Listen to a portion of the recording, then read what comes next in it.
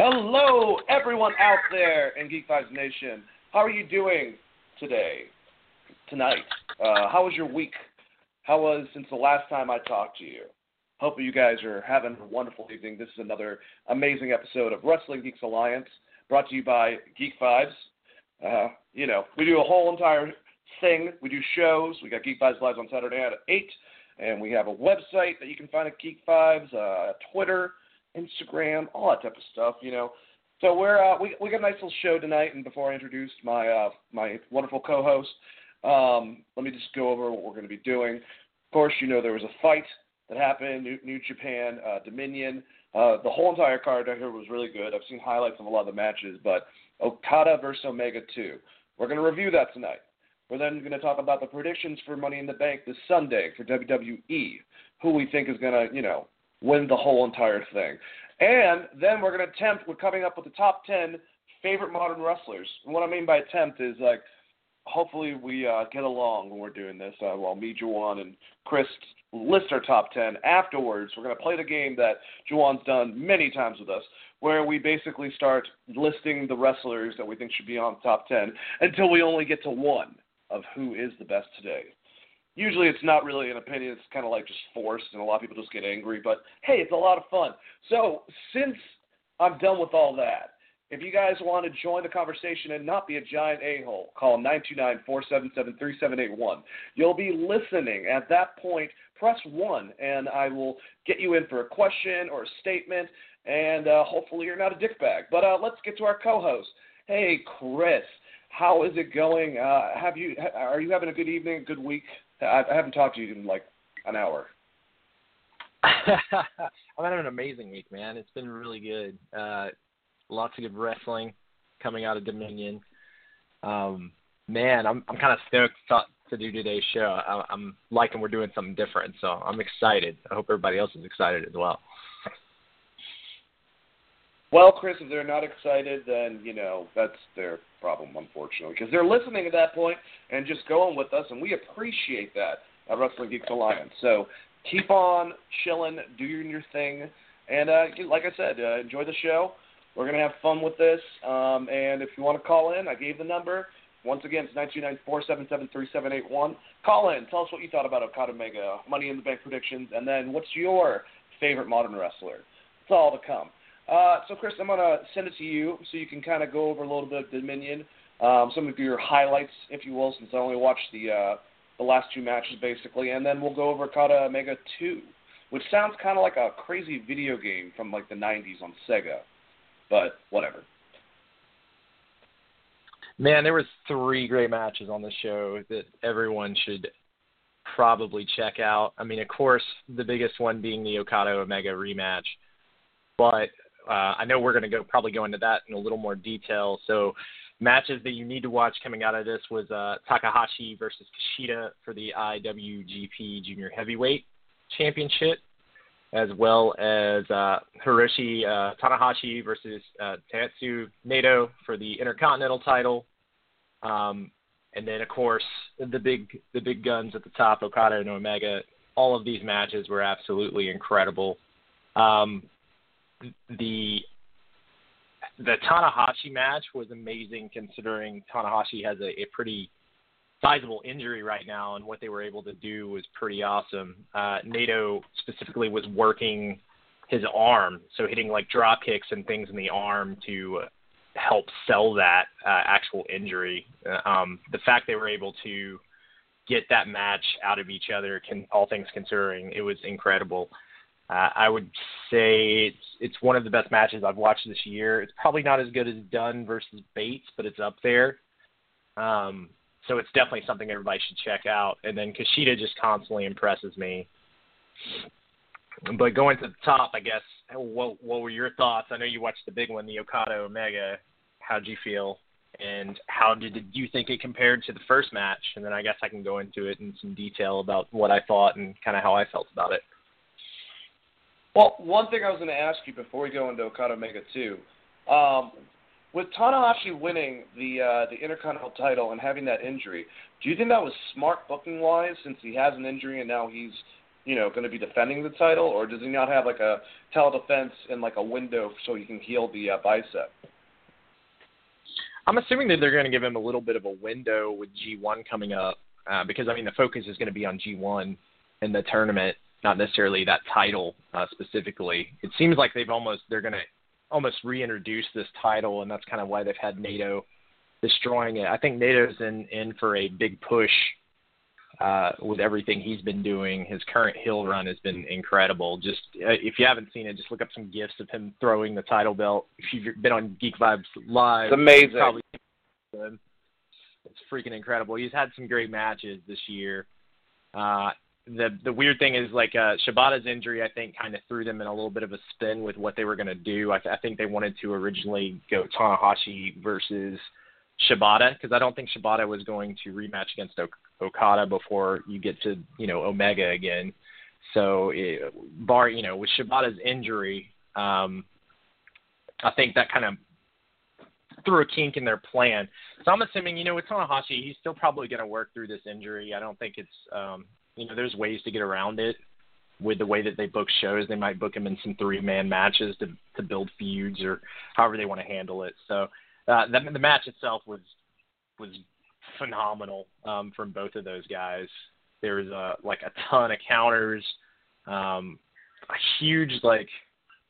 was a huge spot at one point. No, I guess it was towards the very end of the match where you had like a high angle German suplex into a tornado inverted DDT, and then attempt to pin, and then right into eventually a cloverleaf after Naito went for the high fly flow. He missed, and then Tanahashi just picks him up and puts him in the cloverleaf after selling the majority of the match. I mean, the ending of that match was just absolutely amazing. It's totally worth going back and watching.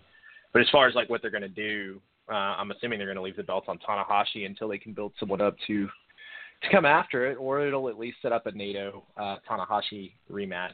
So we'll see where they go. But that's my guess is they're just that belt's going to be kind of in the wings while they get through the big American event that they have coming up with the crowning of the U.S. title and all of that. Yeah, I really liked a lot of the stuff. I need to watch the whole entire match. I like the highlights that I watched. Those guys are both incredible in the ring. For people that are not that aware with New Japan, Tanahashi's one of their main guys that's been a part of the company after a dark period when the company wasn't doing too well.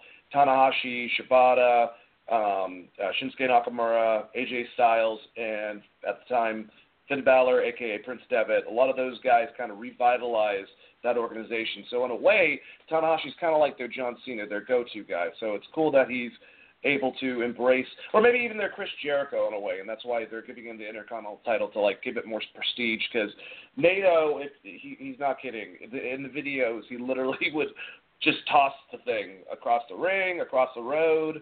There was a whole compilation of stuff like that. So it's cool seeing them play out. I'm wondering if they're going to keep the belt on Tanahashi and then maybe push Naito for the normal heavyweight belt. Has he won the heavyweight belt? Didn't he win beforehand? I believe Naito has held the belt beforehand. Let me do a quick search and we can. I don't know if Okada took it off of him, but it was around that time period. I thought he had it because I'm pretty sure they flashed his face when they show all the champions at the beginning of the match. Just shout out once you figured it out. But he did. He's held the belt one time, and let's see. I believe that you're right that he did drop it to Okada, but I could be wrong because that was during the AJ Styles feuds as well during that time period. It's kind of crazy to think about, but Okada has. Yeah, he did. He dropped it in 2006. It was June 19, 2016, which means Okada has held this belt since then. So a full year. Wow. Almost a full year, 5 days. So that's pretty cool. That's pretty crazy. And also Okada, I think he is a he's had 6 successful title defenses since then, according to this, which is probably 7. It may need to be updated, but it's all kind of crazy to think about. But 360 days, that's how you build a title belt. That's how you make it important. And before that, Naito beat Okada for the title.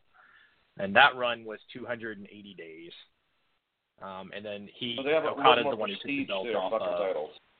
Yeah, and he's the one that took the belt off AJ Styles. And that was a 150 reign. So you're looking at, the course of just from those four guys, that's almost 3 years of wrestling. That's amazing. So, all right, let me ask you this question because I should ask this question after we talk about Okada Omega, but I'm scared I'm going to forget it. Between Cody Rhodes, Kenny Omega, and Naito, which one do you see with the World Heavyweight title more likely in the future to beat Okada, basically? The fact that Okada has been built up as almost this unbeatable champion with the way he's won his matches and how they've built that storyline of every contender he's had, giving him these long matches, these 30, 40-minute, 5, 6-star matches. It's almost like the champion is getting beaten down by so many defenses in a row this year. So the way I kind of see it is it's very possible with this show being in America and then trying to get a big American name that you might actually see Cody Rhodes get the title, which would lead to the inevitable, not breakup of the Bullet Club, but at least with a feud between him and Omega. So that's where I think they're going to go. This whole show, they've done some weird things, like Billy Gunn's got a match. So it looks like they're gearing some Americans up on this roster. I wouldn't be surprised if even if Cody Rhodes finds a way to cheat to get this title, that he ends up getting a win, which New Japan generally doesn't do that. But it's gonna be weird to see how they react to this American crowd. Would I put the belt on Cody Rhodes? Probably not, but it makes sense if they're trying to turn Kenny Omega face, because he's got to disassociate himself from the Bullet Club at some point. So that's kind of where I think they're going, but I could be completely wrong. That's if I was going to book it, and once again, this is American booking versus how they're probably going to book it in New Japan.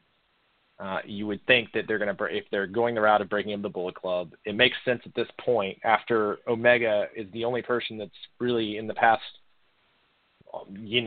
full year that's taken Okada to the limit where Okada couldn't beat him. It would make sense that you have Cody Rhodes beat up the worn down Okada from these two matches, and they sell it that way. Which they care a lot about past title defenses when they're talking about these matches and building these matches and what the wrestlers have been through leading up to them. Even if you watch the Tanahashi match, they go into that with his injury and a few other things like that. So it makes sense to go that way. I wouldn't be surprised at all if they put the belt on Cody Rhodes, which would be, good for Cody Rhodes, especially in America. Absolutely. To see him get a big title put back on him, especially considering, how he was kind of treated towards the end of his WWE run. Also, like, he's going by the American Nightmare, which is kind of a combination of, I think Dustin Rhodes went by that for a little bit in WCW when he went back to WCW after his Goldust run in WWF, and it's kind of like he's incorporating his dad and his brother into his gimmick a little bit, and he's doing really good stuff. They just did an advertisement for G1. I believe it's up on their website that you can check out. It's a full Bullet Club advertisement, and it's not Kenny Omega out front and center talking for the group. It's Cody Rhodes. So it seems like maybe they are shifting that way. Well, maybe we're going into the next phase of the Bullet Club. You look at the Bullet Club, and the funny thing is we're going to be talking about our favorite wrestlers. In my top 5 is the first 3 leaders. I know Carl Anderson it was technically a leader during AJ's run, but it was like he was running in Japan while AJ was over in Ring of Honor, but I think AJ was the main leader. Kind of like Adam Cole had that with Kenny over in Ring of Honor, but you've had Finn Balor, Prince Devitt, then AJ Styles, then Kenny Omega, and then it seems like they're positioning Cody Rhodes possibly for the next leader of the Bullet Club. See, the thing is, if they do that, Kenny leaves the Bullet Club. If Kenny Omega does not win the championship belt by Wrestle Kingdom, like if he doesn't even win it on that event, who knows if he's going to have a title shot or not, Do you think that's a good sign since he has a 1-year contract that maybe finally he is about to go to the WWE, Chris? With the amount of money that he's making with the Bullet Club stuff, it's probably going to take a lot to get him to go to WWE without him winning the title. I kind of think that if he wins the title and then drops it, maybe he'd be more willing to go, kind of similar to what AJ Styles did. I think winning that title is probably something that he wants on his career. You know, something he's talked about it a lot in podcasts and stuff. And I mean, that title, in comparison, like if he goes to WWE and wins the world title, the amount of times they've changed that title over the years and how these title runs have worked, and you have like John Cena with 16 titles and Triple H with 13 and Orton with 13, it just doesn't mean as much as opposed to, the IWGP title, which we were just talking about. 4 people in 3 years, it's kind of a lot bigger deal to get that, bestowed upon you, at least modernly. I would say the past 5 years, I think that title means a hell of a lot more than pretty much any of the other titles in the industry in general. I think Ring of Honor's done some good stuff with their world title, but outside of that, it's the most prestigious title, you can have. The only person that's even had a run close to Okada's run, maybe even a little bit longer, was CM Punk during his hot streak with Paul Heyman and all that stuff. I think he held it for like longer than Hogan or something. It was like 370 days but that was the last time that title really meant anything on WWE television. So I would think that, it's a big deal for him to get that title. It probably, I haven't never talked to him, but I would think it would be huge. Something that he would probably want to check off his bucket list. No, I completely agree. I feel like now that you're saying that, they kind of show it a lot today. I feel like the Intercontinental title and the United States title have more prestige than the fucking Universal title and World Heavyweight title over in WWE. But that's here nor there. Let's actually get to this match. I'll talk about it a little bit and I'll pass it to you, buddy. But my God, this was a hellacious match. If I were to do my horrible Jim Ross impression. And I can't wait. I'm going to watch it again a third time once Jim Ross has added his audio. Not that I didn't like Kevin Kelly and not the other guy that joined him. I miss Steve Corino. I liked him from the first time. I thought he was a really good play-by-play guy to call the match. But I like this heel one, too. I just don't know what his name is. But the match started off it was aggressive. There wasn't a lot of holds necessarily. There were for a certain thing that I'm about to get to, but it was more a lot of strikes, not so much aerial, just a lot of fucking hard hits, drops on neck, attempts to do moves, if you will, but it was in sequence, told a great story. At one point, right at the back, Okada tweaked his knee. He goes outside after Kenny tries to do. He's about to run and jump or do a dive outside to him. Basically, Okada comes back inside and then does a dive himself and, tweaks his knee. Kenny notices that. He works on his knee for a while, and they're building up upon that. I just remember this great spot where I think he was about to drop kick him. Okada ran towards Kenny just as fast as he could and goes drop kick him, and Kenny catches him in the air, picks him up, and power bombs him. There was another part where he powerbombed him, and it was basically a deadlift powerbomb from Kenny Omega. Completely picked him off the ground slowly and then raised him completely and gave him a sit-down powerbomb.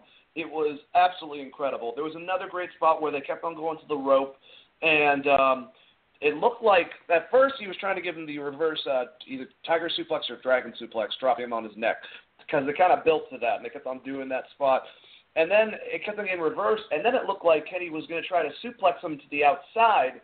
Well, Okada gets him off, and they're by the apron, still, right on the rope, and he gives him a Death Valley driver onto the apron. There was a table set up. The tables that they use in New Japan are stupid. That's all I got to say. They should not have a metal lining underneath. That makes absolutely no sense. And it's like thick, looks like mahogany fucking wood. Set Kenny on there. Did basically the coup de grace. No, he didn't do the coup de grace. He just did an elbow drop. And the table didn't break all the way. It's kind of got fucked up. Get back in the ring. There was one I know that he went for the one-winged angel. Then there was one right after Rainmaker that hit him. Kenny got out of that. He hit him with 2 more suplexes because Kenny raised his hand trying to punch him, lifted up, gave him 2 more lariats.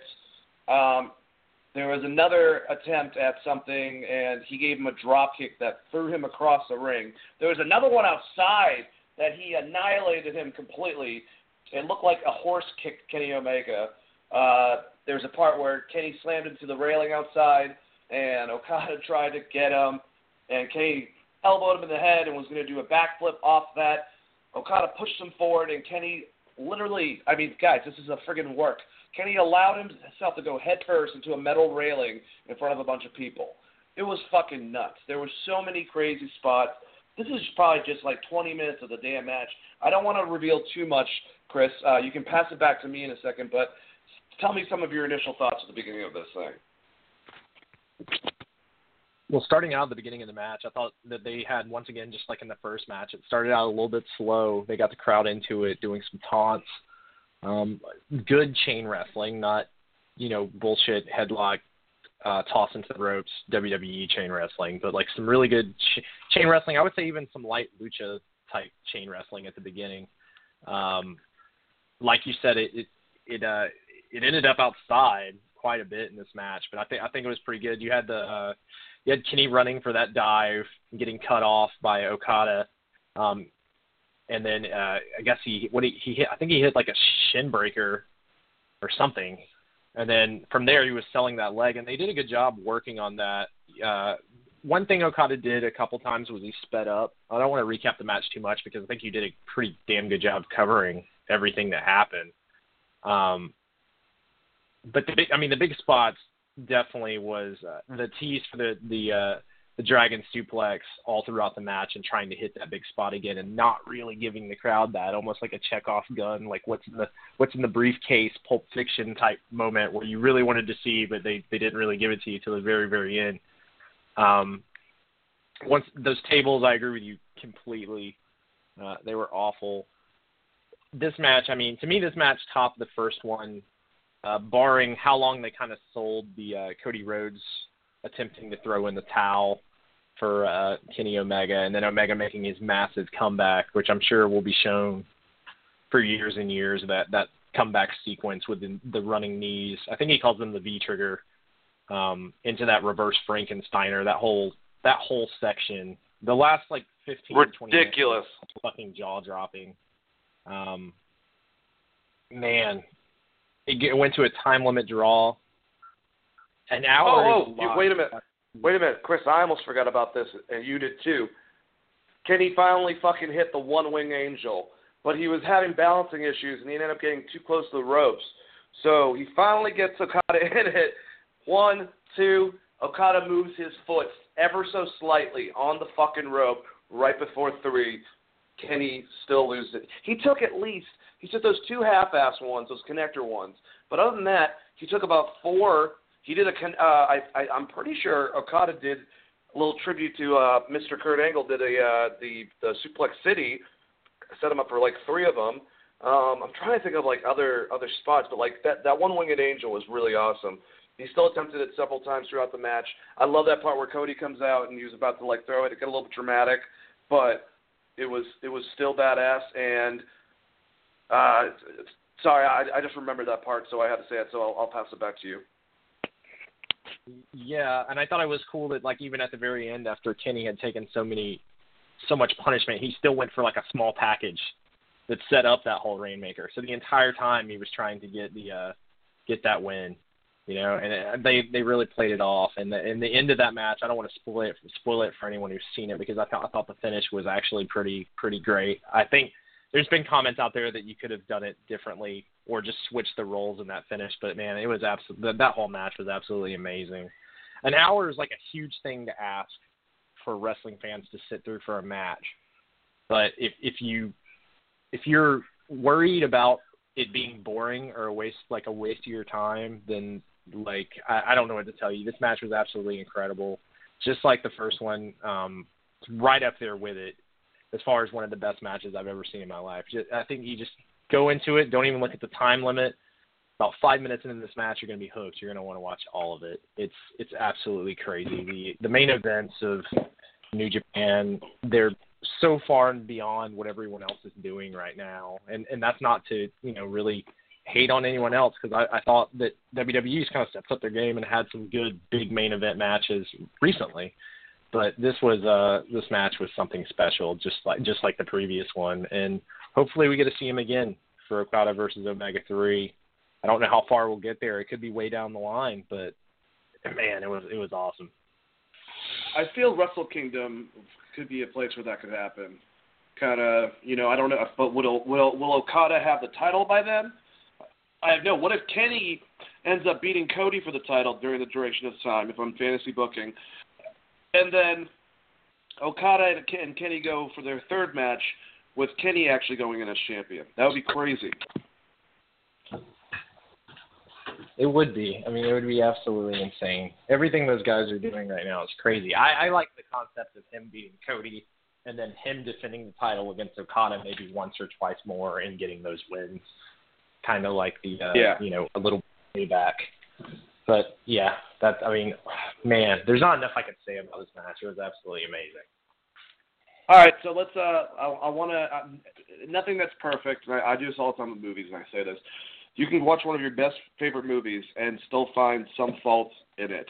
So I'm going to go over some negatives I have with the match. There's only 2 of them that come to mind. Well, 3 of them, I guess.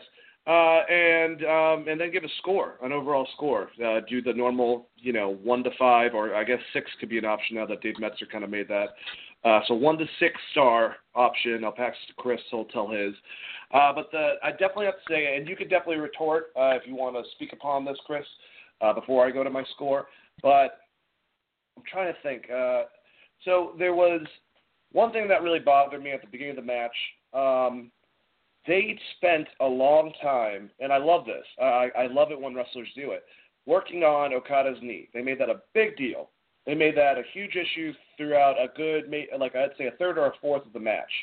Then out of nowhere, that's not even a problem anymore. It didn't even seem like Okada was trying to sell it or anything like that. It was kind of like that doesn't happen anymore. Now we're working on adrenaline. And I get that, but it kind of bothered me that they kind of didn't go for that. I said it beforehand. I thought it was really cool, the ending, when the Bullet Club came out and all of them around the ring and smacking this thing. But I thought Cody Rhodes was a little bit dramatic, and it was kind of a little bit ridiculous between all of them until it really, accumulated to them surrounding the ring and kind of like supporting Kenny Omega. And I'm sorry, but there were a lot of fucking rainmakers. The reason why I say that is because Okada's a badass. He's got a snap move. What I mean by snap move is like a stunner is one. Diamond Dallas Page has the Diamond Cutter. Then there's the RKO. There's the Sweet Chin music. There's lariats, various lariats, usually, or the Bro Kick. That's another one. Something out of nowhere that you can get to happen. And he does them so many times that I understand they're trying to make Kenny look good, like he's unbeatable or he's like a badass or he's all adrenaline or whatnot. But at the same time, it kind of weakens his main move. And his main move is a lariat. And even though, especially when Kenny's selling it, he makes it look amazing. Well, when Shibata sold it, everyone sells it really well. Don't get me wrong. It just kind of detracts a little bit because he also has a tombstone, but usually that gets reversed. I've seen in quite a few matches. His drop kick is amazing. He does that several times. I think Kenny got hit with at least 6 different drop kicks. I could be wrong. It could be more than that. So a lot of his main finisher moves, I just wish that, in wrestling in general, there wasn't 1, 2, 3, I tapped out of your finisher, and then you did mine, and that. Condense it a little bit. Am I crazy for thinking that, Chris? I know the match is amazing. Well, I think a lot of it was, Omega was blocking it, so he wasn't getting full effect. And the other thing is this match was 60 minutes long, so the idea is each one of those, while they're doing damage, the match has been going so long, it's not as effective as if he can hit it early on. So him trying to hit it early on and trying to take, Omega out at the beginning makes sense from that standpoint. The thing that, it's a 60-minute match, so you're going to have some of those spots that seem like they're doing it more often than normal. I would, as far as finishers go, it's nowhere near the level of like finisher kickouts in WWE. And the rest of the match was built so well that it didn't really hurt it for me, especially considering, you know, in their first match, I believe Okada only hit it once, and that was the finish. This time, it was almost like Omega was more scared of the powerbomb because that's what really got him was the spinning powerbomb in the first match. And some of that's on the announcers to sell that, you know, talk about the other moves and kind of the undoing of Kenny Omega. But both of them got so much offense, and it was believable that, you know, neither of them would be getting the full effects out of their finishers. I mean, that's just the difference between when you have like a 12 to 20 minute match like they do on WWF versus when you have like a 60-minute time limit draw. I think it's not as bad when you have, you know, the finishers repeated. Like I said, he didn't hit all of those Rainmakers. He definitely attempted a lot, but that was his job. It was building towards him finally not being able to beat Omega. He wasn't able to do it this time. And that just builds the storyline because now Omega's like, you know, I couldn't beat Okada, but he also couldn't beat me. So I know I've referenced Rocky earlier today when we were talking, but it's almost like the concept of the first fight with Rocky where, you know, he threw everything at him, but he still couldn't beat Apollo Creed. Apollo Creed was still your champion at the end of that match. So I think that's kind of what they were going for is like both men were just absolutely brutalized by the end of the match. But Okada was still able to get the win via the Rainmaker. So to me, I didn't have a problem with it. The finish was a little hokey, but it was mostly just because of Cody Rhodes, like, oversold it. Yeah.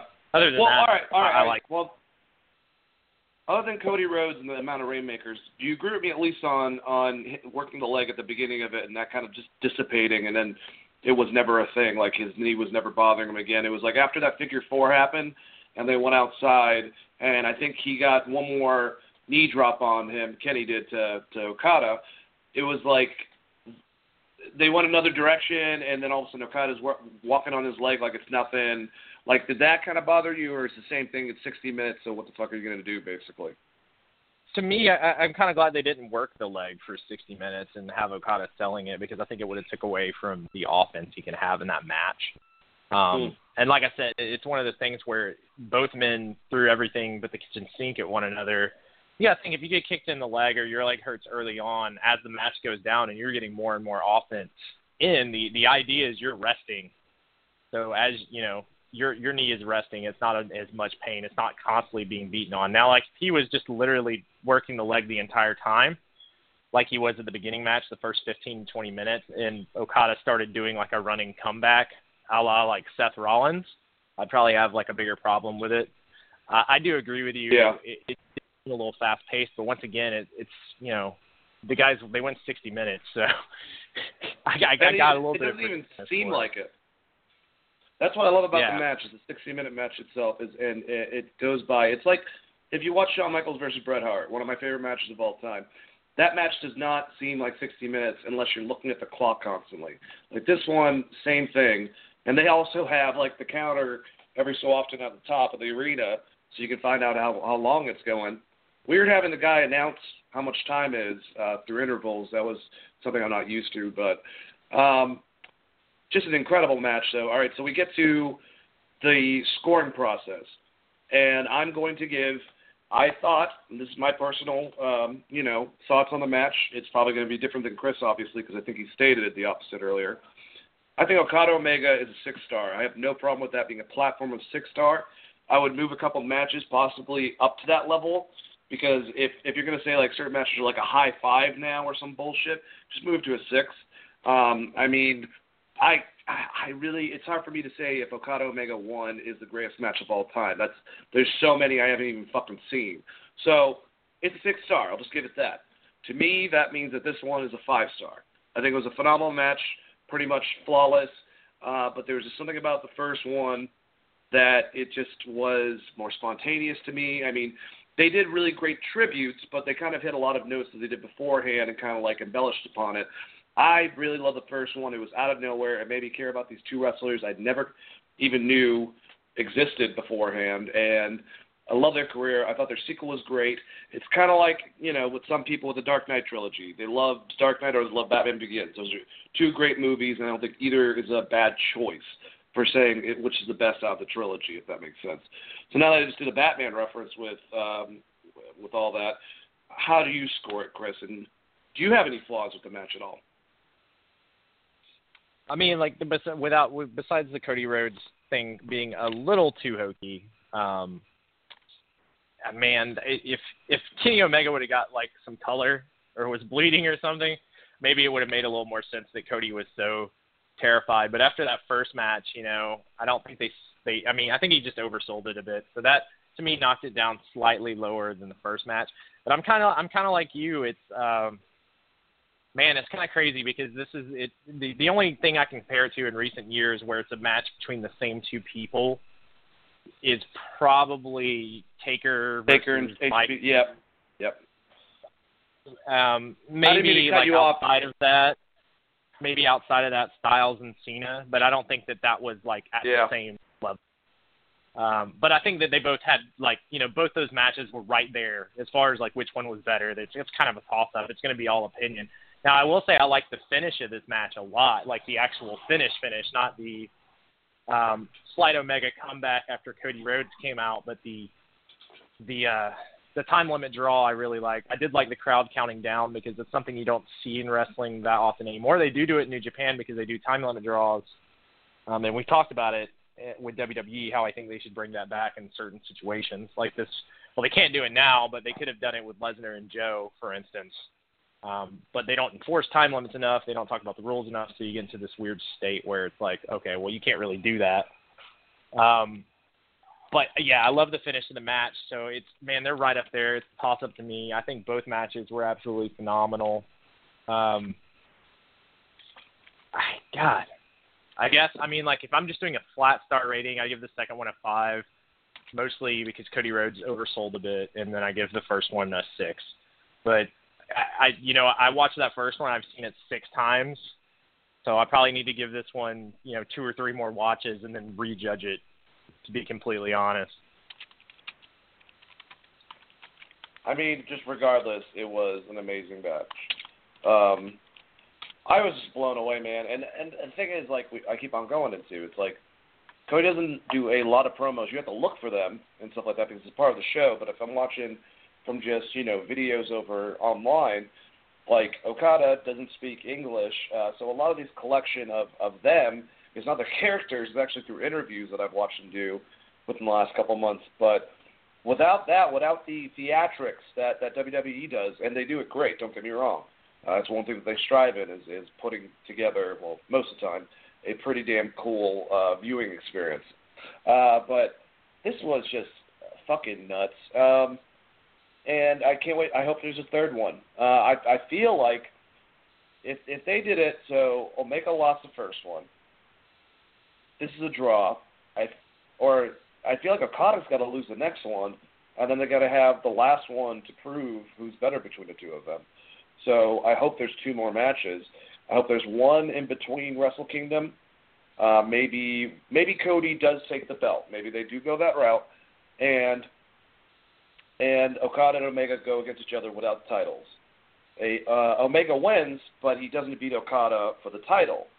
So Cody then loses to Omega a little bit further down, and then Wrestle Kingdom, you have Okada Omega, like I said, with the reversal, where Omega actually has a championship belt, Okada beats him, and then Omega leaves and goes to WWE, premiering on Royal Rumble. That's what I would like to happen. And even if he doesn't go to WWE and has another year, I love New Japan, so I'm fine for either thing. But are you ready to move on a little bit, Chris? Yeah, man. Other than that, like I said, I want the rest of the show to get the props. Those last 3, the 3 matches building up, this might be one of the best overall wrestling shows I've watched in years. Like, the entire thing is amazing. It's worth even if you don't renew New Japan World, it's worth the $10 just to see it. So, buy it, watch it. That would be before we move out of it. We didn't even really talk about any of the 3-man matches or the Bullet Club match. There was a pretty good tag title match. This entire card all the way from top to bottom. Granted, they weren't all, absolute amazing bangers, but every match on this card was good. Like, I don't think anything was below 3 stars on that entire card. Yeah, that's amazing. That's what Dave Betzer said too. And to hear that about a pay-per-view, I mean, that's a rarity. You know, and that's something that New Japan, especially when they come over here with the U.S. title, that's something else that we're not thinking about is who's going to end up having that title when it all, you know, comes down to it. So we'll find out. New Japan is definitely here. It's definitely, you know, it might not be as big as WWE, but if WWE wants natural competition, New Japan's growing pretty fucking big, and they're coming over to America to do tours and start a U.S. title division within their whole entire rank. So I'm looking forward to all that. Some of these guys are badasses. A lot of them actually are badasses, and I like the style of how they do wrestling. It's different. It's much more physical and less with the theatrics, if you will. I mean, they still got the Bullet Club, but you know what I'm saying. So let's move on. We have a pay-per-view event for WWE this weekend from SmackDown, and it's called Money in the Bank. All right, so I have the apparent card. I think the first match on here is predicted. Everything else is pretty much confirmed. I don't think anything else is getting added to it because it's pretty much the whole entire roster for everything. So, all right, we'll go from the bottom, go all the way to the top, Chris, and we'll go over predictions for the match. All right, so the apparent kickoff show is Breezango versus the Colognes. And basically, you know, there's been a build-up with the two of them going back and forth since the guys they've been teaming with lately, the New Day, are going against the other guys, the Usos, which would make a lot of sense for their tag match. Who knows, maybe with the kickoff, now that the Hype Bros are back, which I'm actually excited about, sadly, because I do like them. I think Mojo would work way better with his tag team partner, Zack Ryder, and I like Zack Ryder. I think that he's a pretty damn good wrestler, and, you know, shit happens. But maybe they'll involve that to some extent in the pre-show. But who do you got for Breezango versus the Colognes in the kickoff show? I'm going to say Breezango. I'm the same as you. I think Breezango is going to win this match and then possibly go on to have another shot at the titles somehow.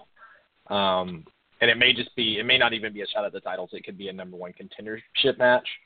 But that's going to get into one of my predictions later. So I'll just, when we get there, I'll talk more about how I see the tag division shaking out, I guess. The question is, since they were reunited, do you think that WWE, since they don't have a lot of tag teams, well, they do, but I don't know what the hell they do with them.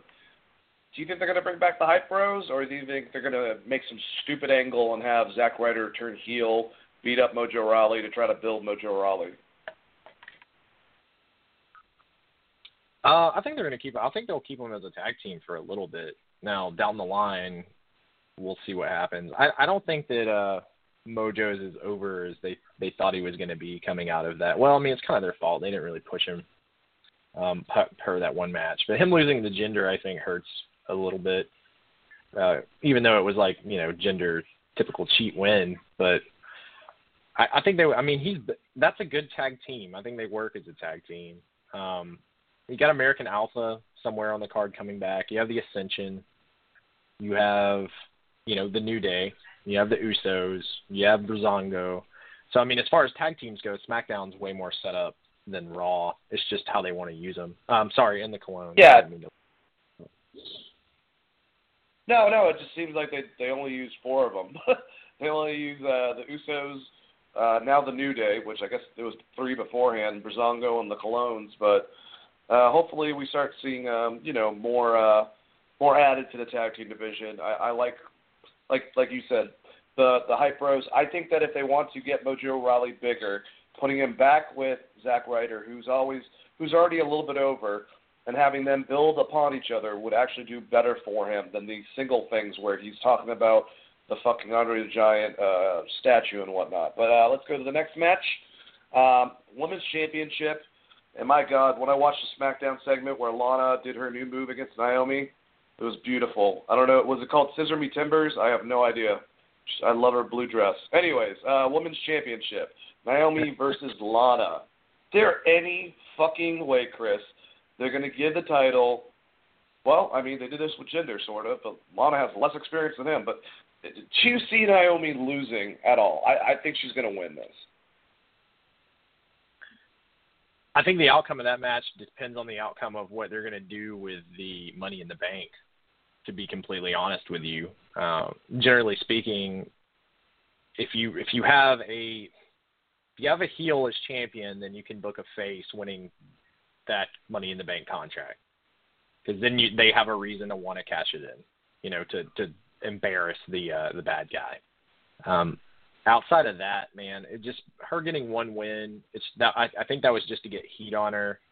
I think Naomi's going to walk out champion and hold that title for a little bit longer, to be completely honest. But if they throw a kink in my plan, you could see, Charlotte Flair or Becky Lynch win Money in the Bank, and then that be your next thing. So we'll see. But my pick, if I'm picking right now, it's going to be Naomi. All right, we got Naomi. We've been on the same team so far, both saying Breezango and Naomi. Tag Team Championship, the Usos or the Uggos versus the New Day. God, I mean, I want to say the New Day because it just makes sense to say the New Day, but they've been building Usos pretty well lately. I guess, even though this match I think is going to be a good match, and I'm hoping it's one of the matches of the night, I feel like the New Day is going to win, and they're going to become our SmackDown New Tag Team Champions. Do you think the Usos are going to win or the New Day, Chris? I think they could do something weird here where the Usos win the titles because of Xavier Woods, and somehow, like, due to an outside interference. Not necessarily like they're trying to turn them heel or anything, but that's just how it ends up working. Like the Usos are dirty the entire match, and then Xavier Woods finally gets fed up with it and hits one of the Usos, and that leads to a disqualification, setting up a match in the future. But instead of it being direct rematch, I think they bring Breezango back into the fold for like some number one contender matches or something, because I think they want to stick the New Day with Breezango more, to be completely honest. And then maybe even that's the feud they end up going without at this pay-per-view, because eventually American Alphas are going to come back, and it would make sense for them to go against the Usos as well. The only reason you put the title on the New Day here is you want the New Day to always be on your show in some sort of talking segment. So from that standpoint, it would make sense. Granted, like, we're not like, I mean, I like the New Day. I'm just not like a massive New Day fan. They're out there. They exist.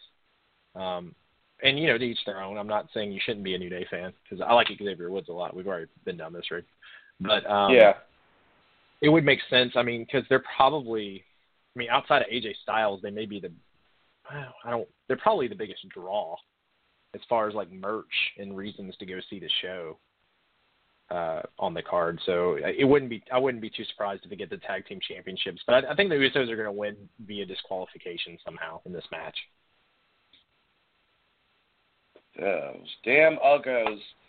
All right, let's go from there and go to our WWE Championship match. Jinder Mahal, the Maharaja, versus Randy Orton.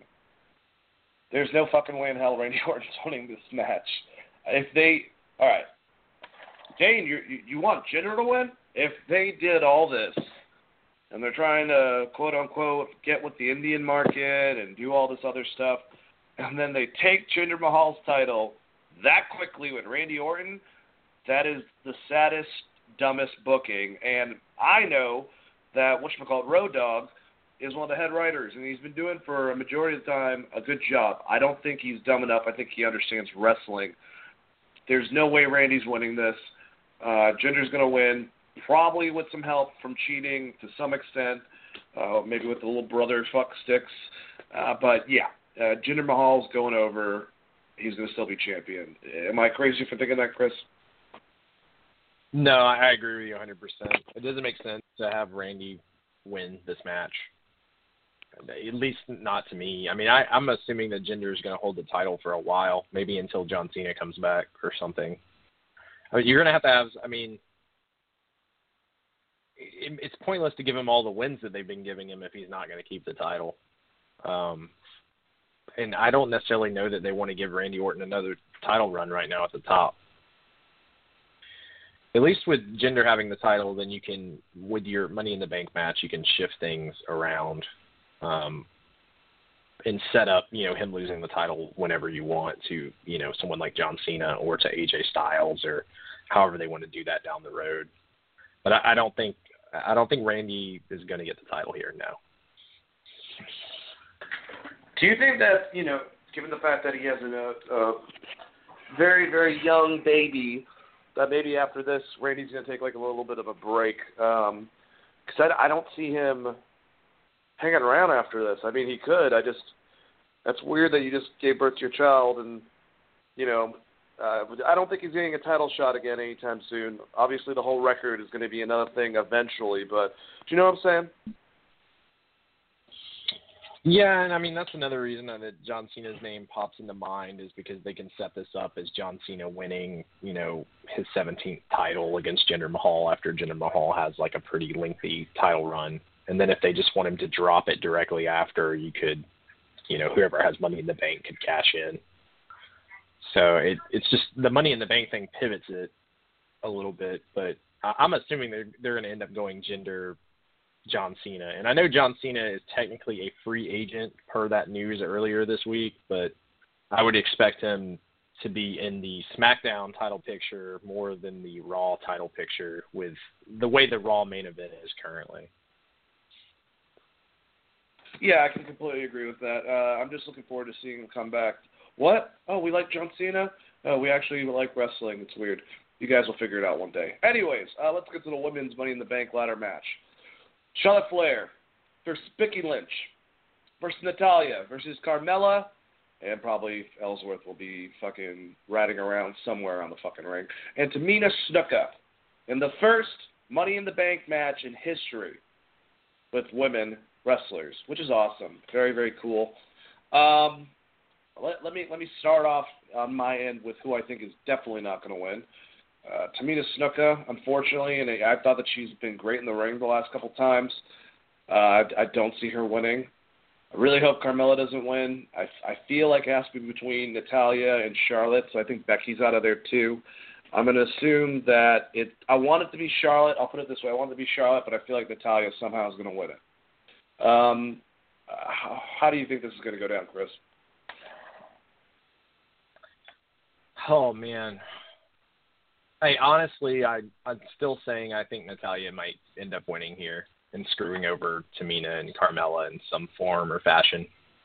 I don't see Tamina really getting a shot here. Carmella might be the next obvious choice because she's kind of a scumbag heel, but I don't know that they're that behind her right now. So I'm thinking they're probably going to do the safe thing, knowing Natalya pretty much will be a heel for the rest of her career more than likely. So I think that she might end up winning Money in the Bank. The thing is, I really don't have a problem with that because, I don't think she's going to be one of the two people that have lost after winning the Money in the Bank. So if she were to cash it in and she gets the championship one more time, I don't think Natty's going to be in WWE much longer, so let her have another title run. She kind of deserves it. She's one of the best workers out of all of them, for her age. And she's still a beautiful, very athletic woman, so I'd like to see her get the title again. I think that would be kind of cool. Obviously, if I can call anyone, Charlotte and fucking Sasha Banks need to be the champions on their respective brands, but that's just my opinion. I think that if it's worked around them, they will do wonders with all the female talent. But I don't think Natalya would be that bad of an idea either. Let's get to the last one, the men's Money in the Bank ladder match. AJ Styles versus Kevin Owens versus Shinsuke Nakamura versus Dolph Ziggler versus Sami Zayn versus Baron Corbin. And they will be going against whoever wins. I'm just kidding. Jinder Mahal. They'll be going against Jinder Mahal. So, same thing. I'll start off with who I don't think is going to get it. Kevin Owens is not going to win both titles. I just don't see it happening. He needs to build the U.S. title like he's been doing as a heel target just so some babyface can come and get it from him. And who knows, maybe when Cena comes back, he goes back after his U.S. title to take out Kevin Owens' dumbass because they have history. If I recall correctly, Kevin Owens came from NXT and beat him first time against John Cena out of NXT when he was the champion. So maybe they could go back in that direction with Cena. Who knows? But he has a title, so that takes him out, to me at least. Sami Zayn, not going to happen. Dolph Ziggler, there's kind of a chance, but now that there's that apparent shit, I don't know if you heard, Chris, where Shinsuke blurted. I couldn't find it on my copy because I had to watch it off of Hulu, and they cut out a fucking hour of the show. But Shinsuke mentioned something about Dolph Ziggler's possibly going to New Japan after his contract's done with WWE, which is very interesting. So that I'm entailing might mean that he's not going to be here much longer. Either way, he's already had the title. He's already won the Money in the Bank. Sami Zayn's not going to win. He's not going to win. Now it's between AJ, Shinsuke, Baron Corbin. I can't see Shinsuke running the ring and cashing in a Money in the Bank. It just seems weird for his character. So, like, AJ Styles is my Charlotte, but I think that Baron Corbin is actually going to end up winning it and being, like, the natty in this situation for me. How do you feel, Chris? Man, I honestly believe Baron Corbin's probably going to win this, and this goes back to even, I think, predictions from back when he was feuding with Dean Ambrose. But if I was booking this, Kevin Owens would win and cash in on Jinder Mahal after Randy Orton hits like 3 RKOs, and then just give Kevin Owens the title and kill this Jinder Mahal thing. But that's not going to happen. But that's what I would do. So, no, my pick is probably going to be Baron Corbin. Good. It's going to be second Baron. Match. It's Baron Corbin. I was just doing an impression. I fucked you up. I'm sorry. Yeah, it's okay. I guess my second pick, the guy with the biggest outside shot is probably Sami Zayn.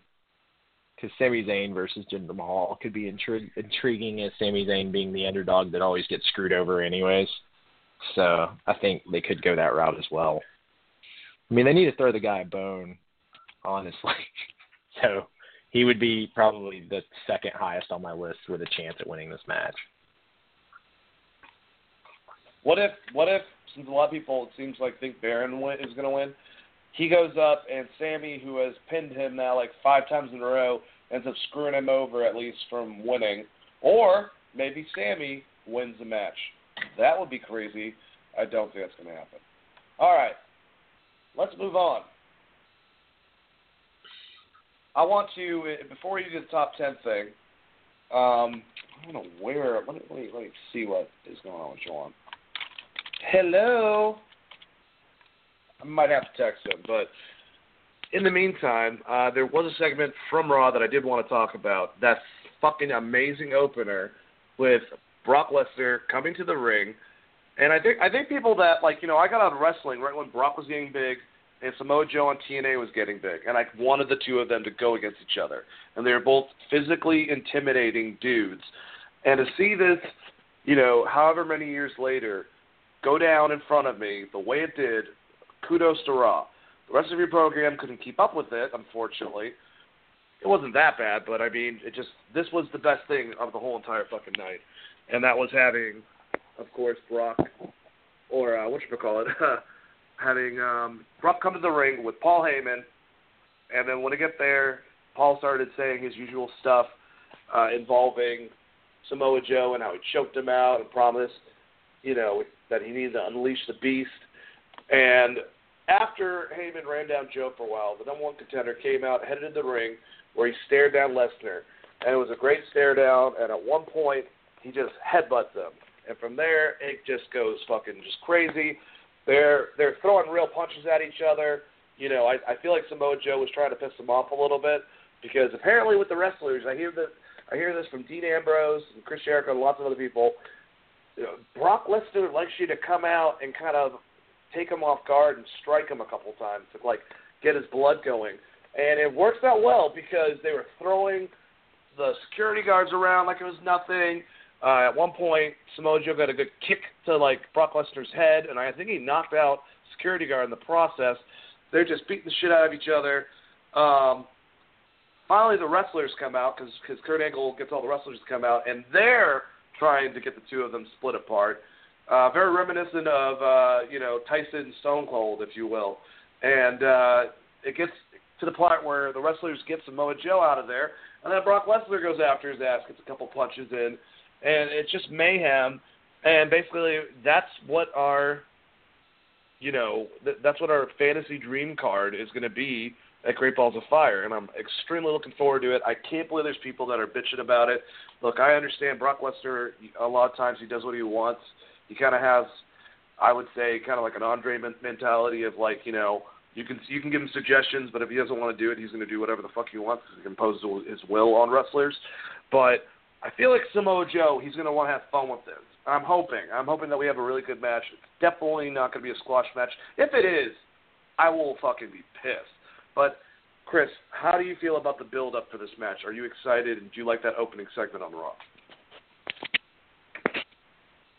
I really did like the opening segment on Raw. The only disappointment was I kind of wish Brock Lesnar would have stuck around and actually unleashed the beast on some more unsuspecting humans, maybe a la Braun style. But other than that, I thought it was pretty good. It was nice to see that it wasn't just Samoa Joe getting punched around and then them pulling Brock off, that Samoa Joe actually got a little bit of offense in. And the build of this match has been some of the best stuff they've done on Raw in a really long time as far as segments go. So hopefully they keep it up and keep this build going.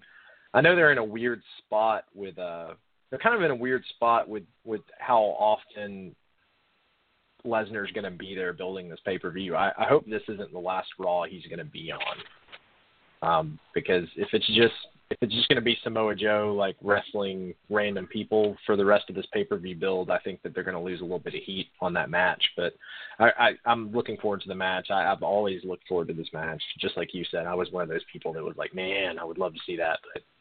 So I'm just hoping that it's a good match once we get to the pay-per-view. Hopefully it is. I think Hopefully Lesnar, gives Joe a better match than he did Dean Ambrose, put it that way. So maybe he has a little more respect for Joe and the way Joe works in the ring, being a bigger guy. So hopefully we just get a little better match than the match he had with Dean Ambrose. Yeah, exactly. Man, it's just funny because it was like one of those dream TNA versus WWE. I think it was Ruthless Aggression back then. That those eras and stuff like that. It's like seeing Bobby Roode versus Triple H, or I'm trying to think of another one. AJ Styles and Shawn Michaels. I mean, that was something I think people wanted after seeing him in the ring, pretty much right off the bat. But finally, we're getting this dream match, and God, it would just be so cool if at one point, building up to this, like maybe on the next Raw, he's so stressed. Kurt Angle actually is trying to get between the two of them in the ring and stuff like that, and pushes them both back, and they both keep on going at it. And finally, Kurt snaps and gives both of them a suplex, like drives one of them, and then the other one's looking like, what the hell happened? And then he goes and does the exact same thing and just, like, flips out completely. Like, I would love them to do that. And now that there is, I think, pretty much confirmation, we're going to be seeing, Angle go against Triple H maybe for Mania, but I feel like since that's a confirmation, that means that it could be cleared for at least stuff like that in the ring. I know he doesn't give a shit at all. I think that Kurt thinks he's fine in the ring, but it's more WWE with their recent, all the lawsuits. Like they can't really deal with that whole entire thing. They got to play a very, very safe ground, which I completely understand. Just stinks because I want to see Kurt suplex some people. Especially if it was Brock Lesnar or Samoa Joe. He's had to pass with both of them. So if they're really just going at it and they won't stop, maybe he has to get physical. I think it would be great. All right. So other than that, let's move on to our next subject. I'm trying to think, was there anything worth talking about at Raw and SmackDown besides that?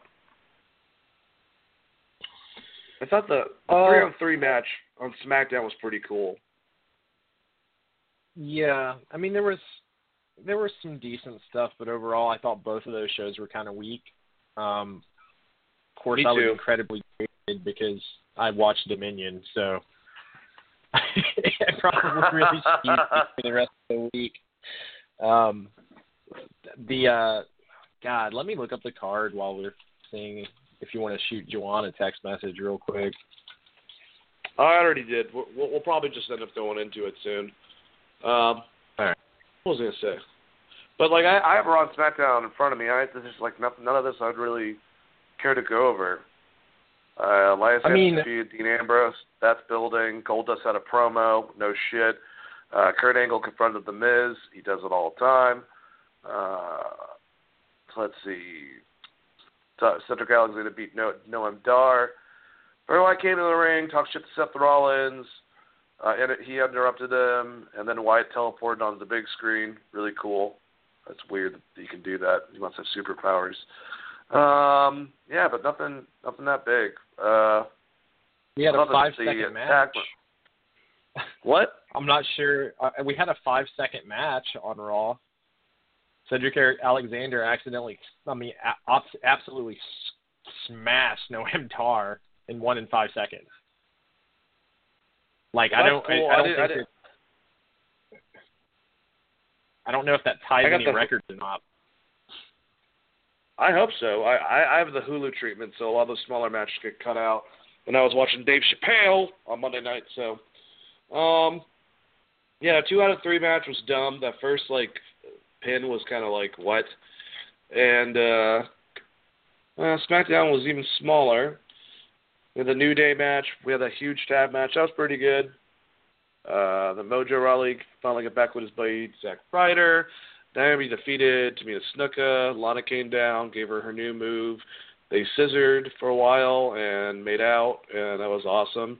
That actually didn't happen. Jinder Mahal and Randy Orton had a face-to-face confrontation, and Orton laid Mahal out with the RKO. Charlotte defeated Natalya. Charlotte won by pinfall after the natural selection. That was a good match. And the last match, actually, Sami Zayn, Shinsuke Nakamura, and AJ Styles defeated Baron Corbin, Kevin Owens, Dolph Ziggler. That was a very, very fun back-and-forth match, I will say. But other than that, did you have any comments about any of this, Chris?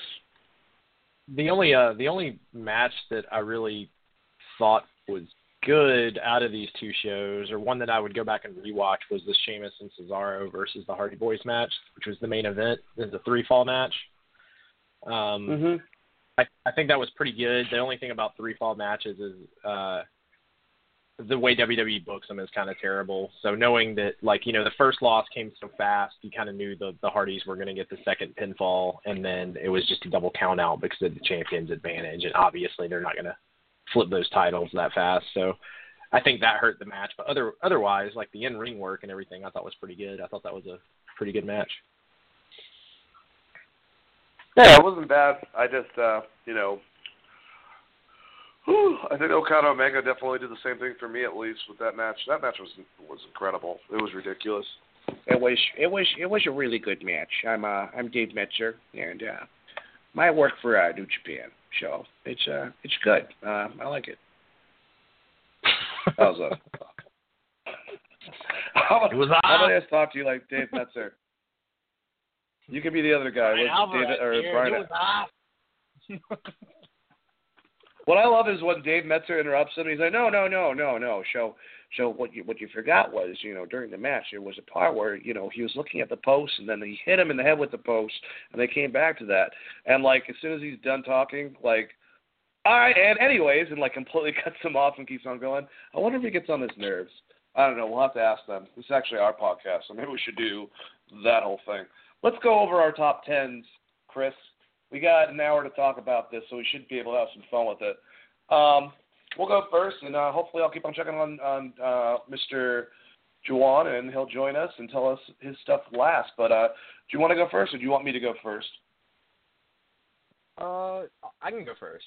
It's fine. I'm going to go with my honorable mentions first and kind of give reasons on why they're honorable mentions.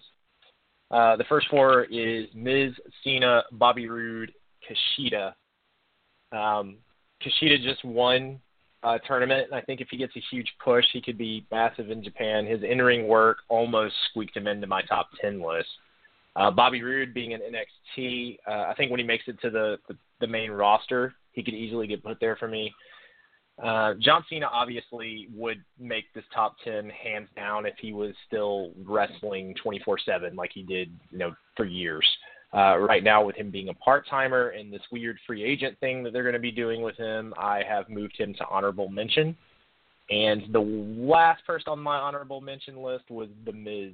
And I think it's mostly just because of the way they've shaped that main event. The Miz is kind of just stuck in the mid-card right now. Hopefully they give him another title run. But his mic work alone kind of puts him above a lot of wrestlers that made my list for other reasons. But Miz's ring work kind of knocked him back out of it. So those are my honorable mentions. Also, my top 3 females right now are Asuka, Charlotte Flair, and Sasha Banks. I think they're still the 3 best wrestlers in WWE. There are some fantastic Japanese female wrestlers out there, but me trying to rip all their names off the top of my head right now, it was just not happening. My actual list crashed earlier, so I had to remake this. In the top 10, we have number 1, Okada. Number 2, Omega. Number 3, Styles. Number 4, Naito. Number 5, Tanahashi. Number 6, Jay Lethal. Number 7, Roman Reigns. Number 8, Samoa Joe. Number 9, Ricochet. And number 10, Seth Rollins. So that is how my list shaped out. I'm interested to hear what you got. I have way more honorable mentions than you do. I have technically, with my order of my top 10, if you combine it, probably a 30 count for everyone. But I had to mention some people that I really enjoy the in-ring stuff. So I'll go down honorable mentions first. John Cena, similar thing. He's one of my favorite guys in the ring. 5 moves of doom. Go fuck yourself. He puts on great matches. He puts on great matches with a lot of different wrestlers who all look to him as not only a great leader in the back, but also just a really efficient in-ring wrestler. I also wanted to mention, because Jawan made me think of them, and I have to mention, it sucks that Daniel Bryan can't be on this list, and CM Punk probably potentially could have been on this list because I loved his gimmick. He was great on the mic, and he was a pretty damn good aerial wrestler, too. If I go down the rest of the list, Seth Rollins, Bobby Roode, Eric Young, Dean Ambrose, Tyler Bate, Ricochet, Neville, Austin Aries, Randy Orton, Sami Zayn, Tetsuya Naito, Kota Ibushi, Pentagon Dark, Hiroshi Tanahashi, Aleister Black has a lot of potential, and Chris Jericho. And Chris Jericho is hard for me to even consider because he's been in the game so long, but you got to fucking mention Chris Jericho because he's put on some great matches recently, and he still can do it. So out of those guys, those are my honorable mention. I know there were a lot of them. Most of them got there because either I like them, but I don't love them if they're, someone like a Seth Rollins, or maybe their mic skills kind of take away from it or something like that. And others, I have to see more of their matches, more than 4, for like someone like a Tetsuya Naito, for me to be able to really put them on my top 10 favorite list. So it's kind of a pain in the ass about it. My females are the same thing. I kind of did a top 5. Alexa Bliss is 5. Mike Skills is great. She needs to get better in the ring. Naomi, opposite. Asuka is 3. Sasha's 2. Charlotte is number 1. Now my top 10. I'm going to slow it down a little bit. All right. 10 is Pete Dunne. I think Pete Dunne has amazing skills from the 3 matches I've seen. The 2 in no, it was 4. Yeah, because I watched the 2 in the UK thing, him on NXT, and then him obviously winning the title against Tyler. I went back and watched him. He apparently used to do, and I seen it, a pedigree. I guess he doesn't do it anymore. But this guy is nasty. He's a fucking great heel. He's got a great look. He reminds me of Fit Finlay. Kind of Fit Finlay meets Triple H, if you will. More Fit Finlay, if anything. But I just love his strong strikes. He's great at manipulating the body and making it look like he's working on a certain body part, which I really appreciate. Number 9, Jay Lethal. One of the last guys that needs to get to WWE because of his mic work, his charisma, and everything else, basically. 8 goes to Shinsuke Nakamura, King of Strong Style. I love his gimmick. I love his look. He's one of the most weird and random, charismatic wrestlers that I've seen probably since Randy Savage, just being just weird and all over the place. Michael Jackson-esque. 7 is Samoa Joe. Samoa Joe is a badass. He's been a badass for a long time. I've been a big fan of his. He's like a giant Taz. Like, it's scary. 6 is The Miz. I think he's one of the best people on the mic. Not the greatest people in the ring, but my God, for a heel, he's getting better in the ring, and he's basically this generation's Ric Flair. No one is as good at being a fucking heel than The Miz, I think, besides someone that's coming up a little bit in my list. 5 would be Finn Balor. I'm a huge fan of the Demon King. A lot of people crap on him. I have no idea why. I've seen him put on great matches with Kenny Omega, AJ, everyone that you could fucking think of in New Japan. I love his style. I love that he's kind of like Sting to me. He's like this generation's like with the face paint. He's kind of like all right. So Sting, think about this. If he had like more of a what's his name, James Dean type of quality to him, maybe a Paul Newman, much more calm and like cool dude. Sting is like Mel Gibson. So there is a difference when it comes to that. But his silence, his demeanor, his moves, his actions, when he goes apeshit crazy in the ring, I love watching all that type of stuff. Next one is Okada. I think he's phenomenal, one of the best athletes out there. Great at selling, great at everything, actually. And he doesn't have to be too crazy and sporadic like his accomplice in all these amazing wrestling matches. 3 would be Kevin Owens, probably the best heel out right now. Him and The Miz, they could fight for it, for being a great heel. Kevin Owens is a just fun wrestler to watch. He is so damn great at wrestling and moving and doing aerial maneuvers for his size. That's very impressive. It gives a big guy like me hope. Let me just put it that way. 2 is Kenny Omega. Kenny, I mean, there's so many wrestlers that you see in him.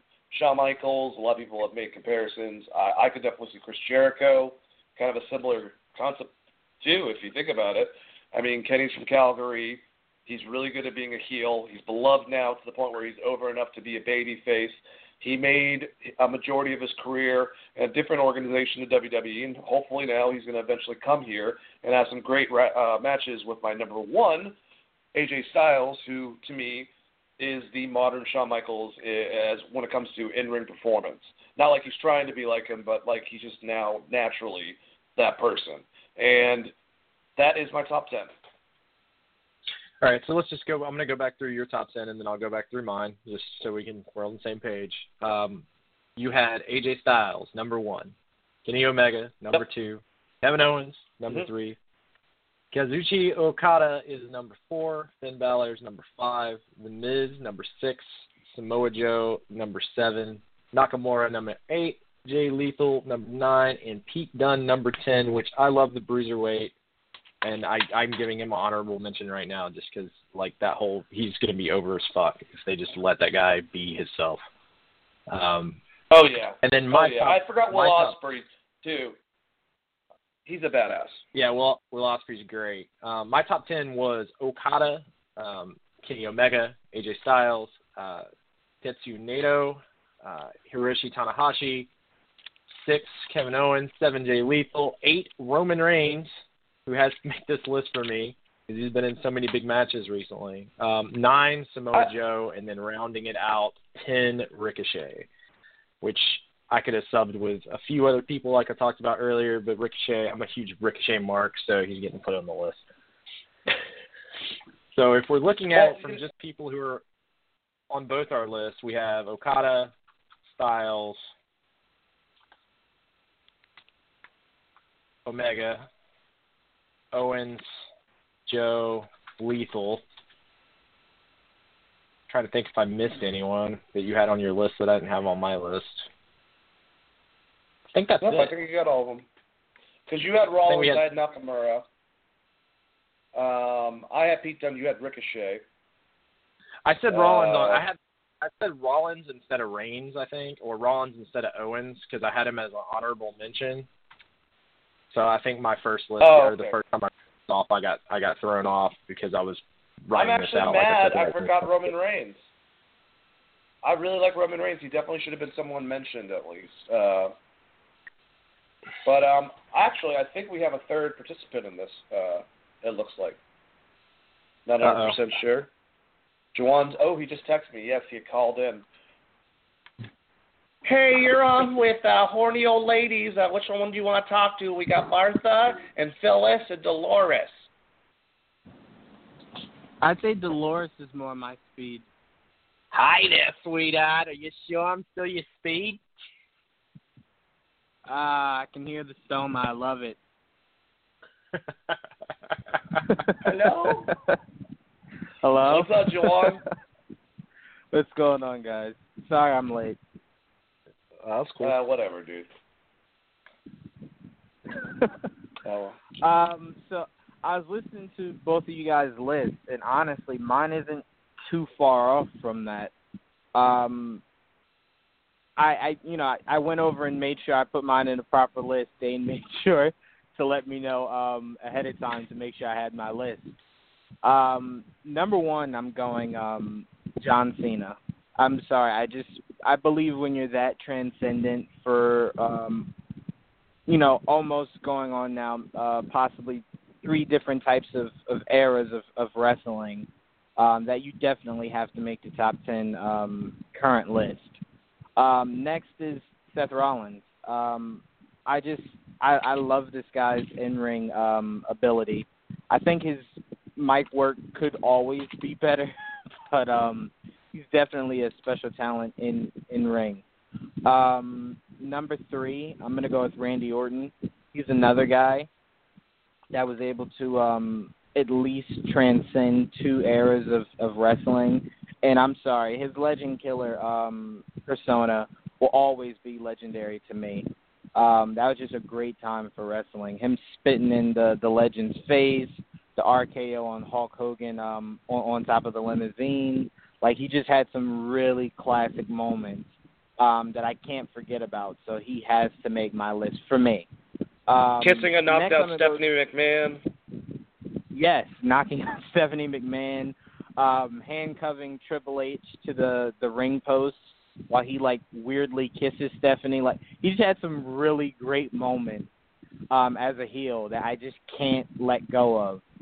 I usually the newer stuff is what I tend to let go of Randy Orton. But it hasn't been horrible. It just has been some forgettable moments. Next is Samoa Joe. Mainly because I love Samoa Joe in TNA.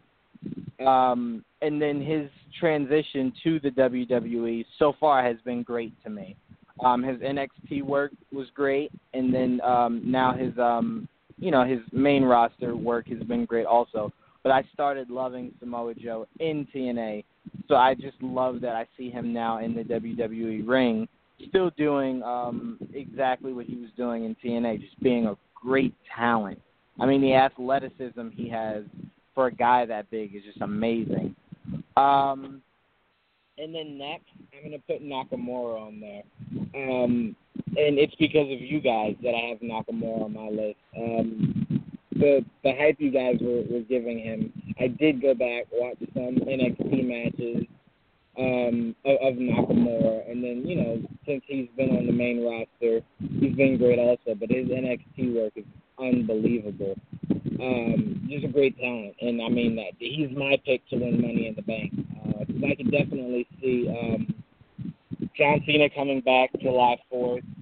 I could see Cena knocking off Jinder Mahal to get the title, and then Nakamura then cashing in and having a beautiful rivalry with John Cena. I think that is honestly the best way SmackDown could go as far as their main title. Cena versus Nakamura, that's just perfection to me. Next, I'm going to go Jeff Hardy. No. I'm not going to go Jeff Hardy. I'm sorry. No, I am going to go Jeff Hardy. I'll wait. I'm going to go Jeff Hardy. I think he's possibly one of the best, the most athletic talents WWE has ever had. And also a transcendent talent. Obviously, we know his mistakes in the past, but he's had some really great runs, especially his run as World Heavyweight Champion and then his run as WWE Champion. And then we obviously know his tag team glory. I'm trying to see who else am I missing. I also have Finn Balor. I'm sorry. That guy just has a superstar in the making written all over him. And let me see. So I did Cena, Orton, Finn Balor, Rollins, Samoa Joe, Jeff Hardy, Nakamura. The Miz is definitely on my list. Dane, I heard what you were saying about The Miz, and he's very underrated, especially as a heel. What he does for the company, he's very underrated. And then I'm going to go Kevin Owens. I think he is just, I don't know how to describe Kevin Owens. He's another guy that's very athletic for a bigger guy. And his on mic work is beautiful also. And then last, I'm going to go Brock Lesnar. Again, another talent that was able to transcend 2 eras. Even though his newer stuff, he barely wrestles. He's a once every few months type of guy, but still, he has a huge impact. And I think what saved Lesnar for me was that rivalry with John Cena. It really showed that this guy is still the Brock Lesnar of old. And I really respected that rivalry he had with Cena and with Triple H. So that's enough for me to Brock Lesnar on my list. Well, I got to say, looking at all 3 lists in front of me, they're pretty damn impressive. I don't think any of them are a bad list. These are definitely probably some of the best wrestlers out right now. Actually, do me a favor. Give me 3 of your favorite female wrestlers from right now. It doesn't have to be in a specific order, Juwan. Okay, well, I do kind of have them in order. I'm going to go Charlotte Flair. Just an amazing talent, honestly. I'm also going to go Alexa Bliss, and then I'm going to go Sasha Banks. 3 great choices. I mean, these guys, they're pretty damn amazing athletes, and I love watching them throughout different divisions, throughout different programs and whatnot.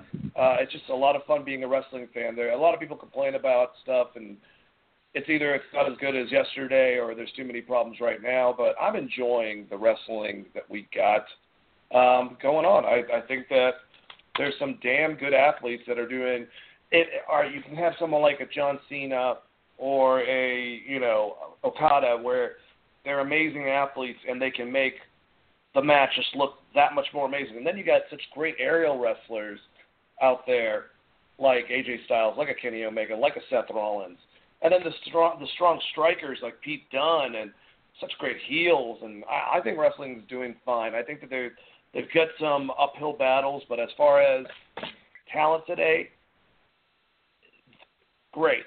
Now the question is, who's the number 1? And that's how we get to this game that we play.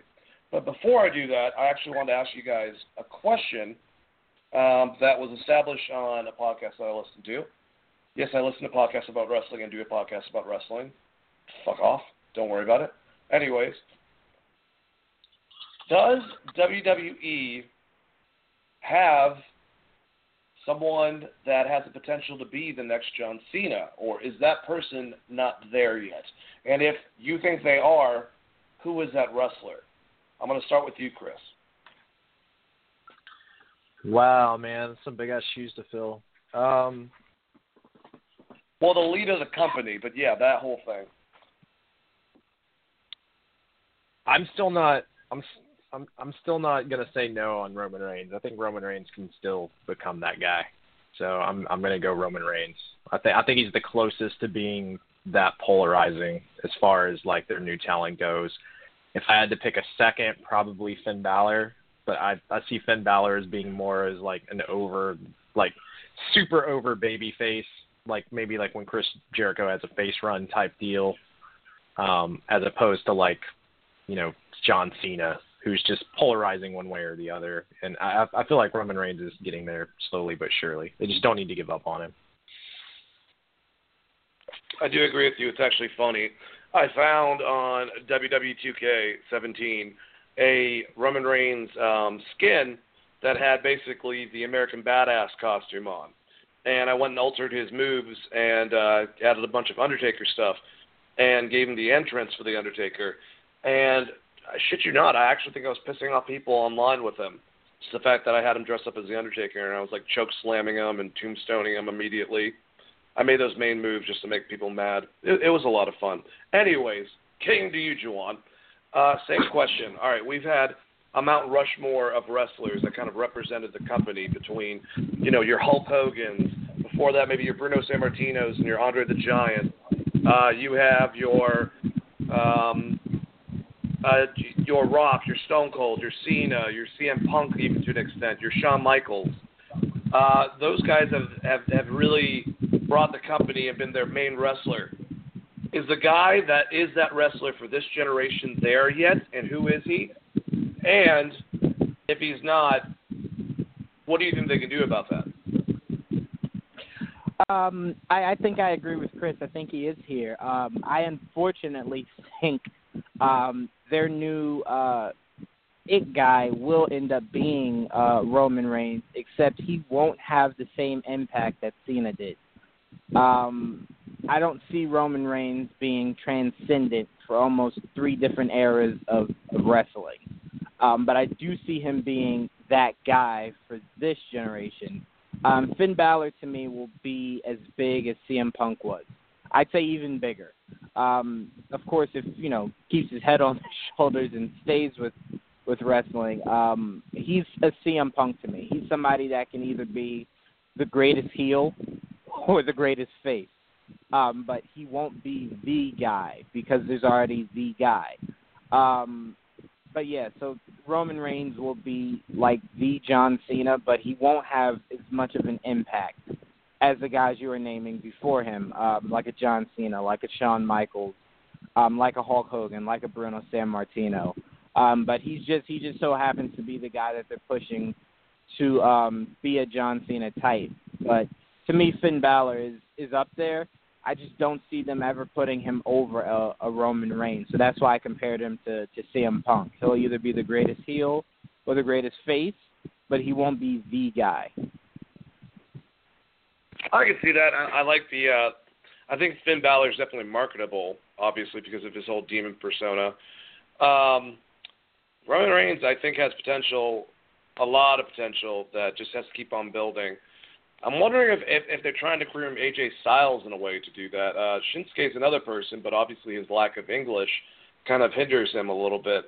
But they're trying to definitely make them, if they're not at least that John Cena, Hulk Hogan top tier, this might be that transition period where you have like a Bret Hart or a Shawn Michaels, which are still some of the greatest wrestlers, just not that big, that humongous of a moneymaker that, Cena and Bruno and Hulk and Stone Cold and The Rock are.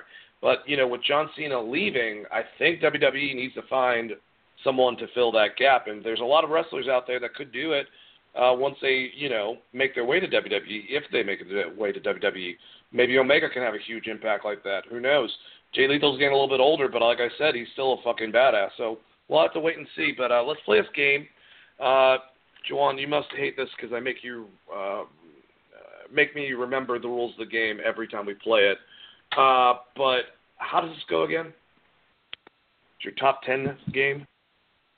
All right, so what we'll do is we'll take a list of 10. From the 10, we'll break it down to 5, and then from 5 to 3. And then if you guys want, we can break it down to the best wrestler. Of today. Number 1, but of today.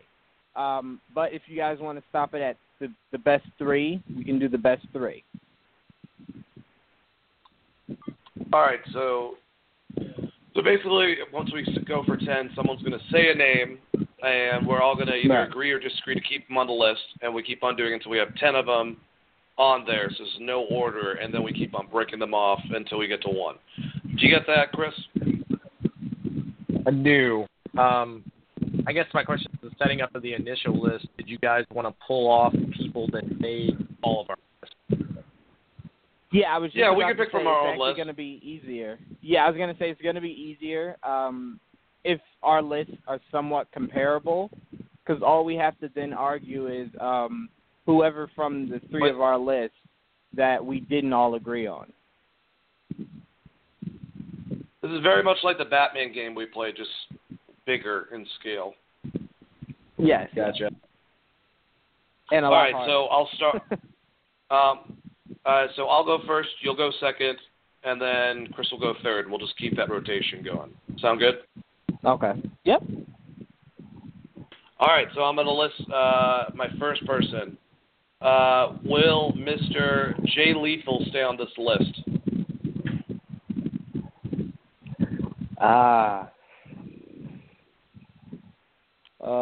For top 10, right now, I'll say yes, only because I would put Jay Lethal over my pick of Jeff Hardy, so I won't necessarily argue that with you.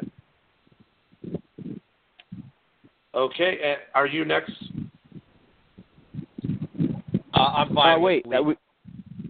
you fine with Lethal, Chris? Yeah. Okay, so Jay Lethal's number 10. All right, so for number 9, I'm going to throw in The Miz. I'm fine with that. I'm okay with The Miz as well because he got bumped out of my list by Ricochet. I'm fine. Good guy to get bumped up on. So we have Jay Lethal at number 10, The Miz at number 9, and now it's your go, Chris, for number 8. Oh man.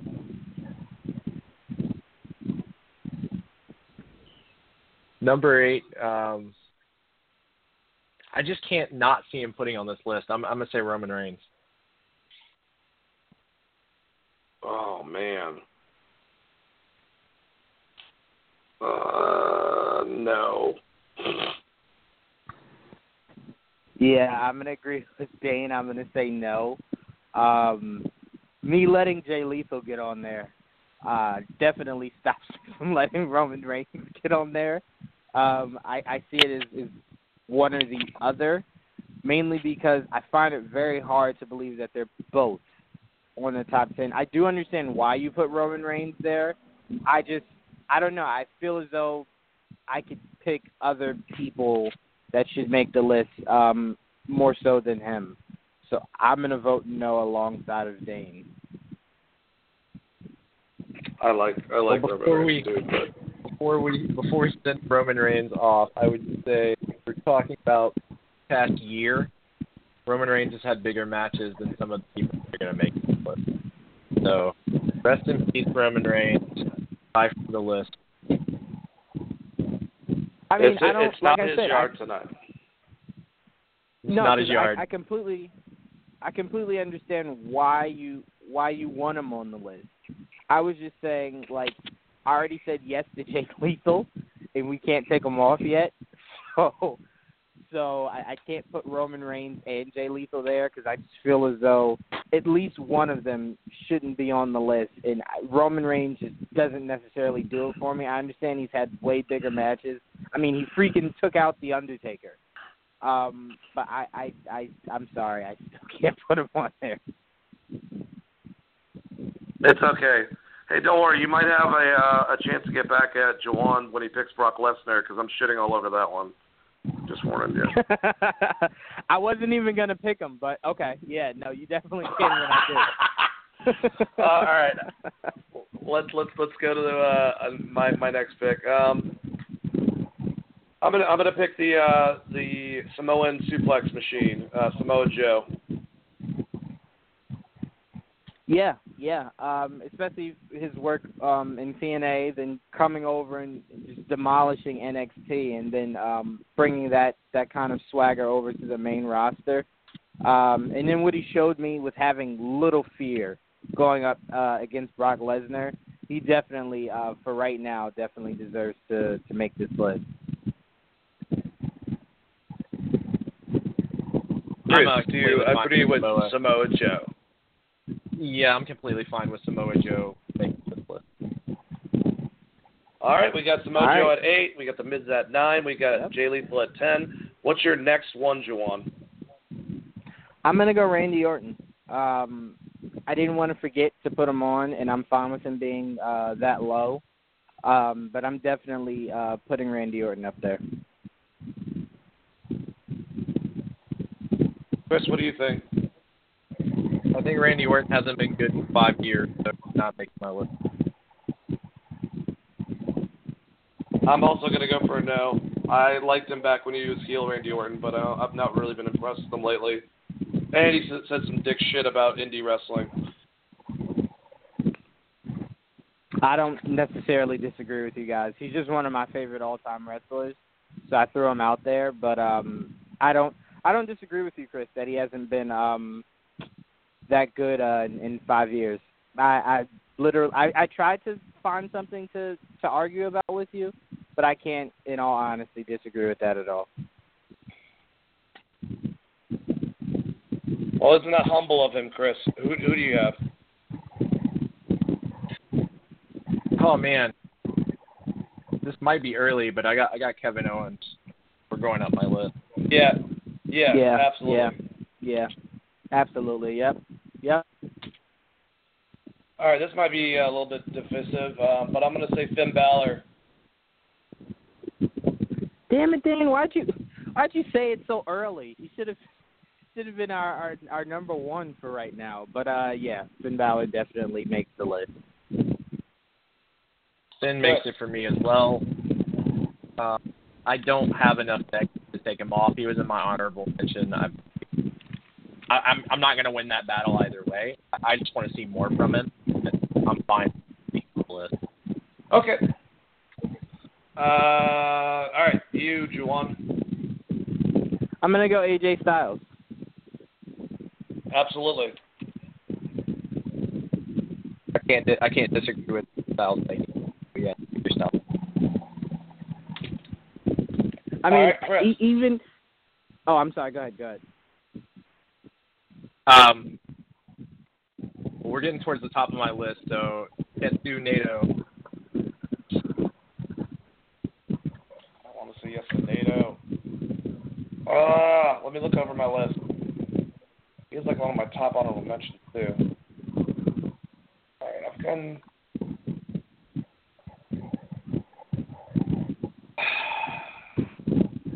Juwan, you go, damn it. I didn't hear who Chris said. He broke up a little bit on my end. Tetsuya Naito. You don't know him at all.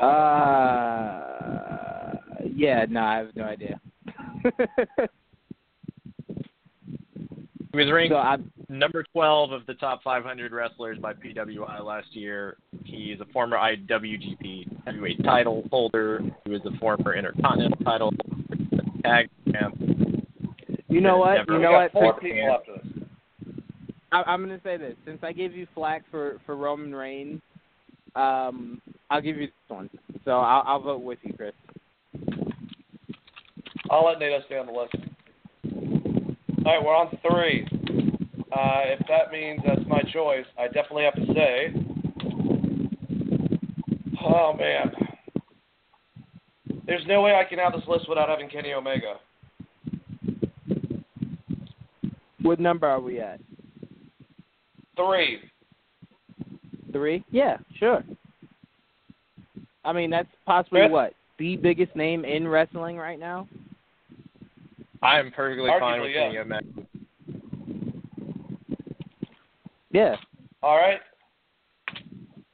So we got Omega on the list. What the hell was I going to say? Now it's your turn, Juwan. All right. It looks like we're getting close to making a list without this guy, and this guy needs to be on the goddamn list, even though from what Chris was saying about Orton, maybe not. But I'm going to definitely say I'm going to waste my pick on this guy, even though I wanted to say Seth Rollins. I'm going to say John Cena. Oh, man, don't do that to me. Hey, if you listen, said Seth man. Rollins, I would say yes, but now you're saying John Cena, I'm like contemplating. Chris, you go first. I can't do this right now. To be completely honest, I would put John Cena on the list before Seth Rollins. The only reason John Cena didn't make my top 10 is that he hasn't been active this whole year. I was looking at this from more like 2016 to 2017. so how active he was played into it. But if I'm just going like big matches, like John Cena versus AJ Styles was pretty damn off. 3 matches they had. Yeah. I mean, he had to run when he was here, and me, I could live without Seth Rollins on this list. So even I'm okay with Elimination John Chamber, and that was a huge match, but he was a big reason why that match was badass. All right, yeah, John Cena's on the list. We are down to number 1, and you get to pick it, Chris. Choose wisely. Kazuchika Okada. I have to say yes, but I'm weirded. I don't know what Jawan's going to say because he doesn't know Okada. I know like a little bit about Okada. I just don't know if I'd necessarily, and I might be alone on this, which is completely fine. Oh wait, correct me if I I'm don't wrong. see how. Did you ever see Okada and Tanahashi when they were signed with TNA back in the day? Yeah, I saw a little bit of that. So that's probably your exposure to him. Okay, I was just wondering.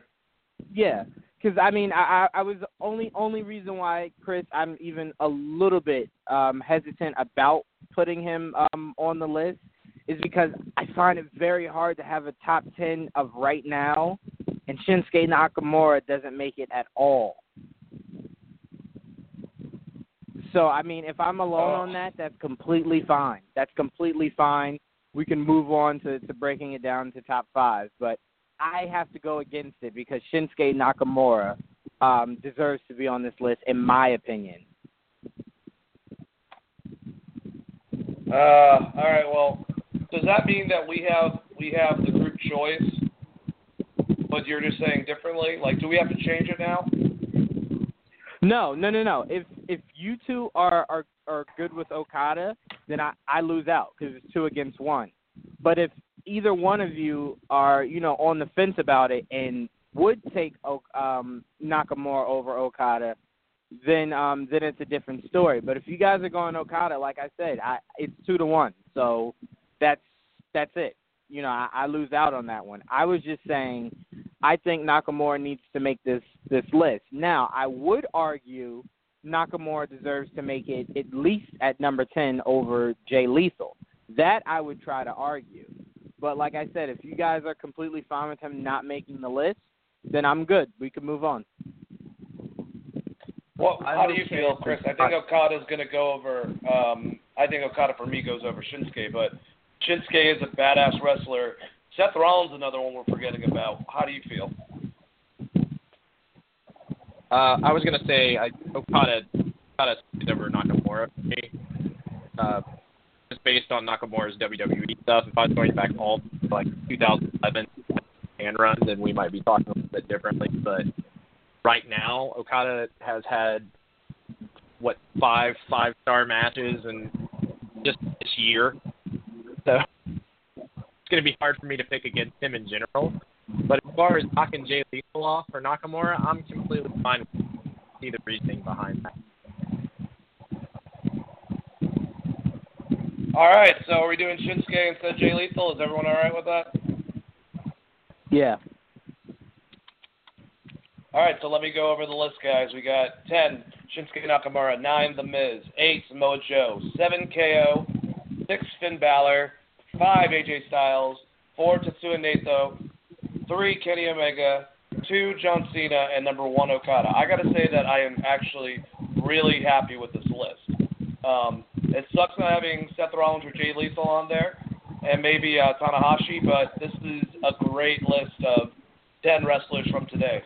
So now let's be assholes and get rid of 5 of them. I'm not sure who went last. Chris went last. So I'm picking now a wrestler out of these guys to take off the list, right? Yes, sir. All right. I am going to go with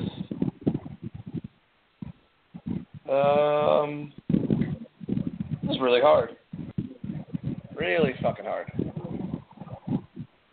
This might be the hardest one that we've done. Oh shit, we got 10 minutes. We gotta do this pretty quickly, guys.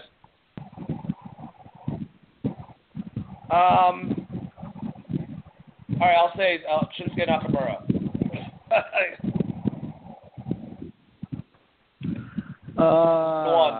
Shit. God damn it. Shit. I'm gonna say no, mainly because he was just my pick.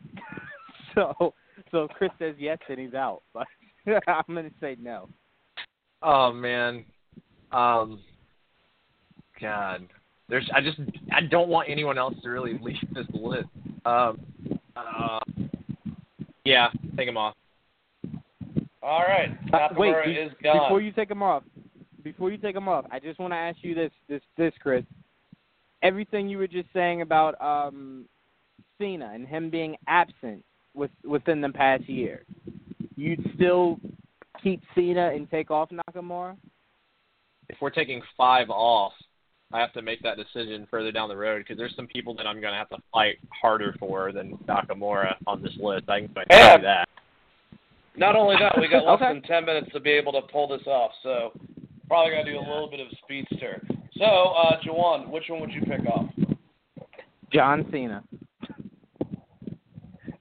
Oh, fuck. All right, yeah, I guess so. He hasn't. Yeah, that's fine with me. Chris? I'm okay with taking him. All right, John Cena is off the list. All right, now, Chris, you choose one.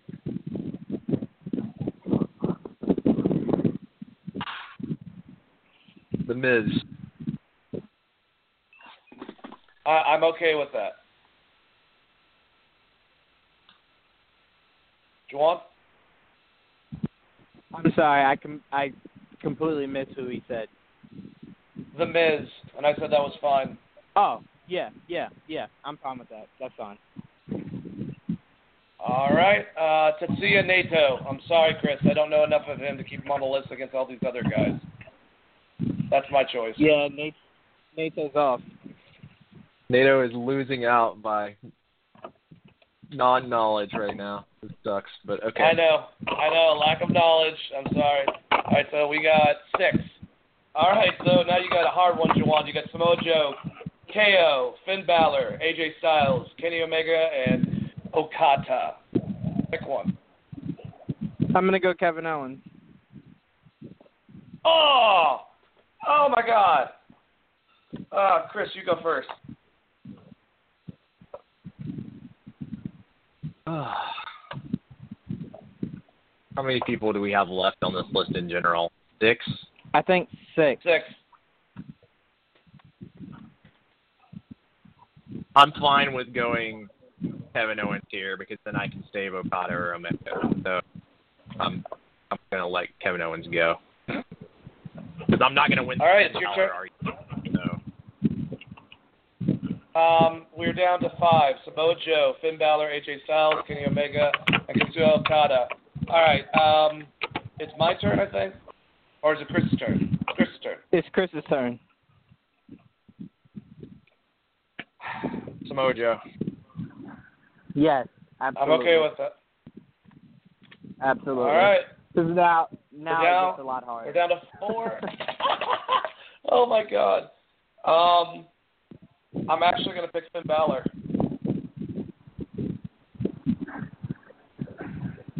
Did you say, Dave? I said I picked Finn Balor. Oh, shit. Hell no. I can't let Finn Balor go. Who else is left? Okada? AJ Styles, Okada, and Omega. Fuck. See, I don't want Finn Balor to go, man. Man, damn you, Chris, with this Okada pick.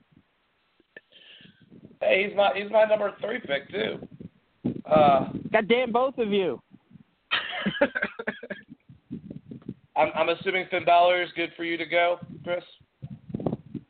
With the 3 that's left on that list, I can't put Finn above AJ, and I think Kenny Omega and Okada are the 2 best. Goodbye, Finn Balor. Hey, I love Finn Balor. I really do. Okay, we got AJ Styles, Kenny Omega, Okada. I think it's Chris's turn. Or no, it's my go. Are we going all the way to number 1? Yes, we are. If we have the time to. Yep. Okay. All right. Okada's gone. Omega to me transcends wrestling, and AJ Styles to me is just phenomenal. I'm going to agree with them, and even though I think Okada is amazing, on my list he was 3 after AJ and Omega. All right. Goodbye, Okada. Just know you were number 1 on my list and in my heart. All right, Chris, guys. you make the hardest decision. Chris, do you pick AJ Styles to get rid of or Omega? Yeah, bye, AJ. See you, man. And I agree, actually, with that, because I think Kenny Omega is that good. That was it. That was great, guys. I really like that. Kenny Omega is the greatest of right now. Yeah, I think he transcends wrestling. He's going to be a big star. He might be able to be the guy that leads WWE once he makes his way over there, unless he's 40. But then again, AJ's 40 and he's whooping ass. But anyways, guys, it's been a great show. We went over a lot of stuff. We had a lot of fun, a lot of conjecturing. It sounded like we were in a wind tunnel a little bit on Jawan's end. I think he's on the beach. I'm not 100% sure. Sorry. But, it's all right. It's fine. But, yeah, great episode. Chris, do you have any closing statements you want to say? Actually, no, man. I think we hit pretty much everything. It was a great show. I had fun as always. Omega made number 1, so see where we go from there. I have no idea. Remember, obviously, always watch Wrestling Geeks Alliance.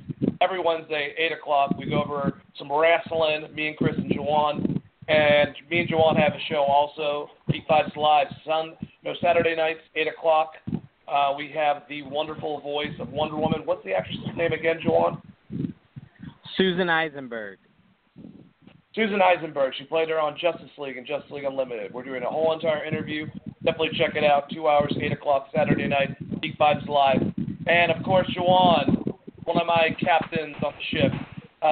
Say some things to the viewers and a little goodbye-age, if you will. Yeah, again, sorry about being late, guys. Love talking with you guys. This is definitely my favorite show. And I just want to make it known. I called John Cena versus Nakamura rivalry for the WWE title. I called it before it even happened. I'm just saying, and love doing the show with you guys tonight. I would absolutely love that concept, and I think that would be brilliant, especially if they're trying to push Nakamura. Goddamn. All right, well, closing out the show, I'm going to play a song like I normally do, but this one's one that you might not know. The opening one was actually Kenny Omega's, and this is the IWGP Heavyweight Champion, Mr. Takeshita Okada. Have a wonderful night, Geek Vibe Nation.